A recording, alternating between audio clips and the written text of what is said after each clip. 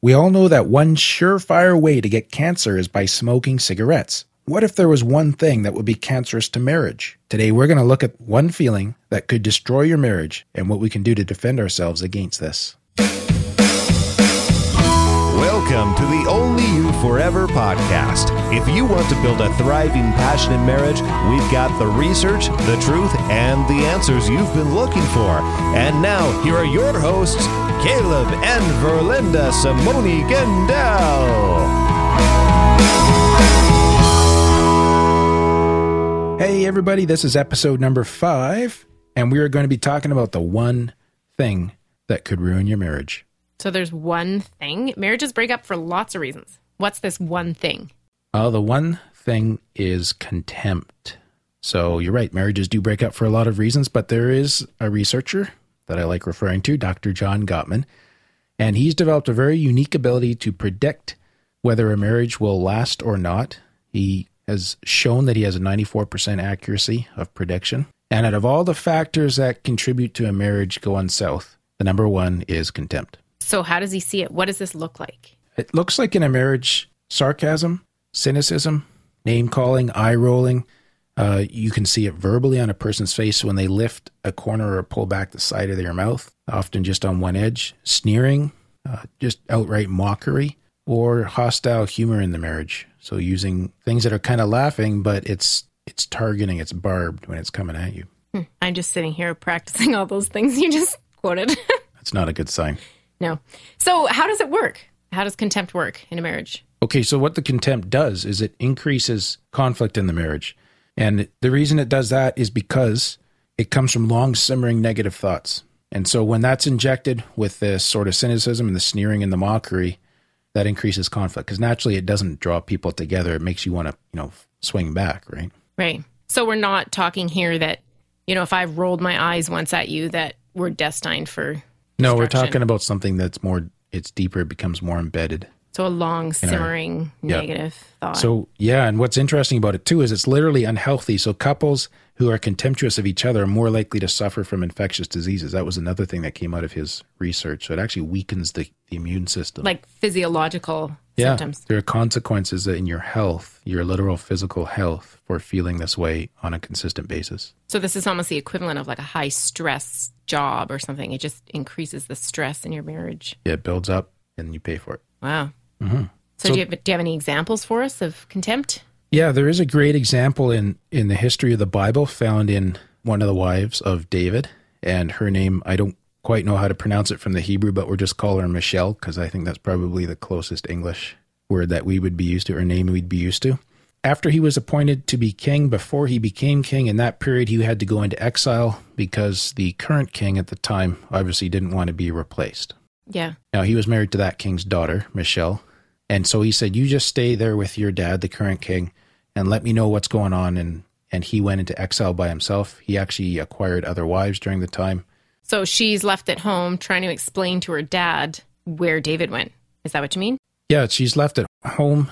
I don't think that she might have been as worried about trying to explain where David was as much as he goes off, he acquires other wives while he's gone. So she sees his affection as going to other places. She sees herself being left out of his story, not brought into his life, not included. So then she's got those negative thoughts just simmering in there, right? Not able to talk to him about them. Right. So you can kind of see strategically why his idea might be great to, have a source sort of close to the problem to feed him information. It was just absolutely terrible for his relationship. Right. So then there's this scene when he returns and he's celebrating victory. Mm-hmm. And she looks out, she sees his excitement, and as soon as they meet, she just cuts him down. Yep. What is she doing? How is she showing contempt? Well, it actually says she despises him in her heart. So the Bible tells us very clearly it's coming from deep inside her that she despised him in his heart right at the moment of his victory when he's celebrating. And she hits him with sarcasm, which is an expression of contempt. Okay. And just goes on about, how lovely your dance was in front of all the maidens of Israel today. Like just mocking him. Yeah, absolutely. So that contempt then conveys disgust and anger. So those are kind of the two root parts of contempt, disgust and anger. And you can see that very much in Michal's experience. So there's the disgust with David which is tied back to much deeper, long-standing issues in their marriage. Yeah. And she's very angry when she comes at him. And back then, just as today, it feels conflict in the marriage. So the story actually ends, that chapter in 2 Samuel 6, when you go to the bottom of the chapter, it ends by saying that she had no children to the day of her death, which is the Bible's way of saying that their physical intimacy ended. And I take it from that their emotional and relational intimacy ended there as well. So she might have stayed as queen formally, but there's no love in that marriage anymore. So I can see how Dr. Gottman says that contempt is the number one predictor of divorce. It just sounds lethal for a marriage. It is. It's very, very serious. Does this go both ways? Well, what's more interesting about this subject is that contempt from a wife is more serious than contempt coming from the husband. So there is a gender difference here again. Now, nobody deserves to be treated contemptuously. So I'm not saying it's okay for a husband to be contemptuous, but I'm saying obviously that what has been noted in the research that it is more serious when the wife is experiencing and expressing this contempt. So that kind of goes with the thought that men are hardwired for respect. Right, which is a huge theme in the well-known Love and Respect book from Dr. Egerich's.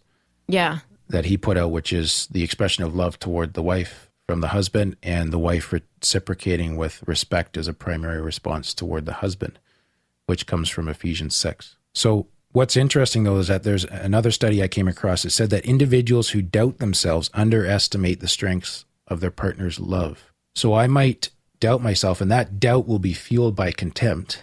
Towards yourself or towards your spouse? So if you are expressing contempt towards me, it's going to fuel self-doubt. Oh, gotcha. Somewhere deep down inside there, right? Which makes sense. Yeah. So disgust and anger, and I'm going to really wonder if I'm worthy of love and so on. That translates into, in the human psyche, that translates into me underestimating the strength of your love. So even if you did love me, by expressing the contempt, you're eroding at my perception of your love. So that intimate bond is just eroding. Yep. That's where the cancer analogy fits really well, because it just kind of really wastes away at the core of that bond. Right. Very destructive. Okay, well, what if there's, somebody listening to this show and they're thinking, you know what, I roll my eyes, or I'm sarcastic, or, oh no, my marriage is toast. Yeah. Is there hope? There is. So these things can be dealt with and can be turned around. And if that's you out there today and you're listening to the show and this is part of your experience, there are things that you can do to change this. And they're real, just as real as the contempt is, but it's something that you're going to have to be deliberate about. So one of the things that we want to work on in our marriage is really developing what Dr. Gottman calls a culture of praise and admiration towards each other.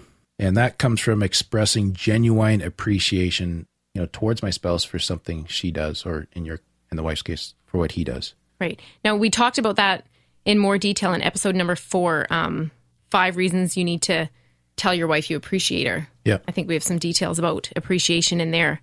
Absolutely. In addition to that, being focused on what my spouse is adding to my life. So when we get into the marriage and things have gone on for a number of years, we can start to take each other for granted, and all those things that just happen every day that we no longer notice and acknowledge can easily fall by the wayside. If we're overcome with a bitter spirit, we can become contemptuous. So we need to start to bring back in those things that we assume. Your husband gets out of bed and he goes to work every day. Start appreciating things like that are normal. Right. Or you have clean clothes in your drawer every day. Right. Well, hopefully. Indeed. And as well, another thing is touching your partner verbally and physically every day in an affectionate manner. So that's a hug or whatever kind of touch it might be, but also reaching out with our words as well to communicate love. That's good. It just reminds me of you talking to the chickens every day. I talk to the chickens every day. Well, when you get home from work, you like to go out to the chicken coop and make sure your chickens are all good. And then you come inside and you say hi to your wife. That's right. Yeah. Just shows me how much you appreciate me. Right. So I get the small details out of the way first to make sure you have my undivided attention. Right. Yes. So this all sounds really deliberate. Like, this isn't something you can just wing. If you've got contempt in your marriage, you need to work on it. You can't just assume that it's going to fix itself or it'll go away. You need to take deliberate steps that no, I'm going to appreciate him. I'm going to tell him that, or vice versa. And I think, too, if this is not an obvious part of your marriage, just being aware of how easily this could become a real presence in your marriage and working. Guarding. Guarding, building resilience. That might be a more complicated way of saying that.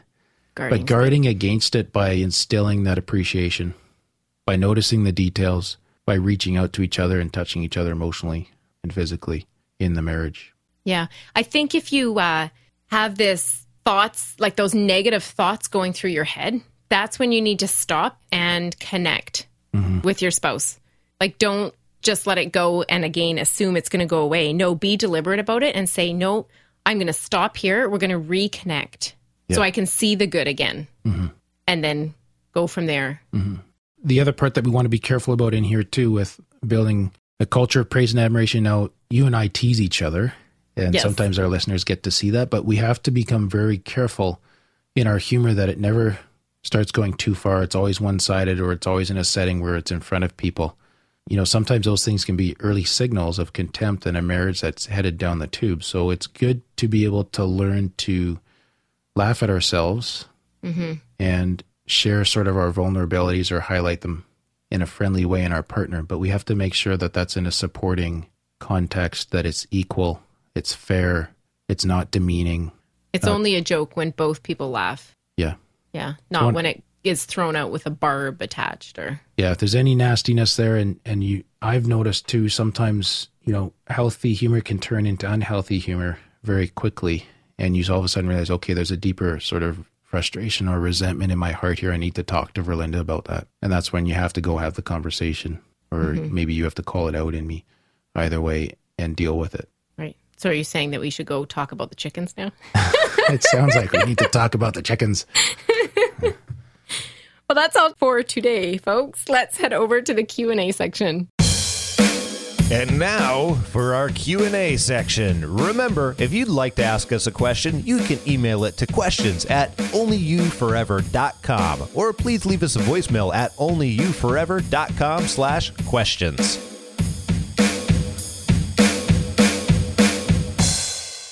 So this question comes from Mark. Mark from a long ways away. Good to hear from you, Mark. Thank you for your question. And the question is, it seems a good marriage, as we have observed, goes through different stages of growth. Are these stages common to all marriages? Can they be delineated? What hinders or halts progression? What enhances progression? So that's a good question. That is a good question. So Mark, we're not sure what you've observed, but you are absolutely right.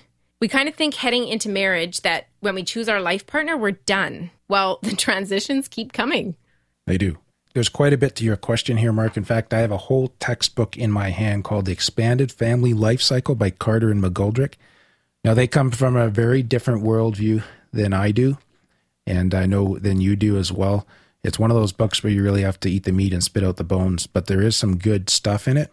And I'm just going to give you the following stages. It's not going to answer all of your question, but hopefully it will give you an idea, validate some of your thoughts, and maybe there'll be some follow-up questions we can answer in future episodes. The first stage in the family life cycle is called leaving home. That's when we launch ourselves as single young adults. So one of the key parts of that emotionally is accepting definitely the emotional and the financial responsibility of or for myself. That makes sense. You can't rely on your parents anymore. Right. So I'm leaving home. And then we fall in love. And then there's the next stage, the joining of families through marriage. So a new couple. And that's where two people really have to stop and commit themselves to creating a new family system, what we call. So there's new dynamics. We negotiate the roles, the rules.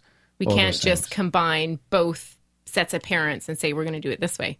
It's like, no, we're going to take bits from this side and bits from this side and make our own.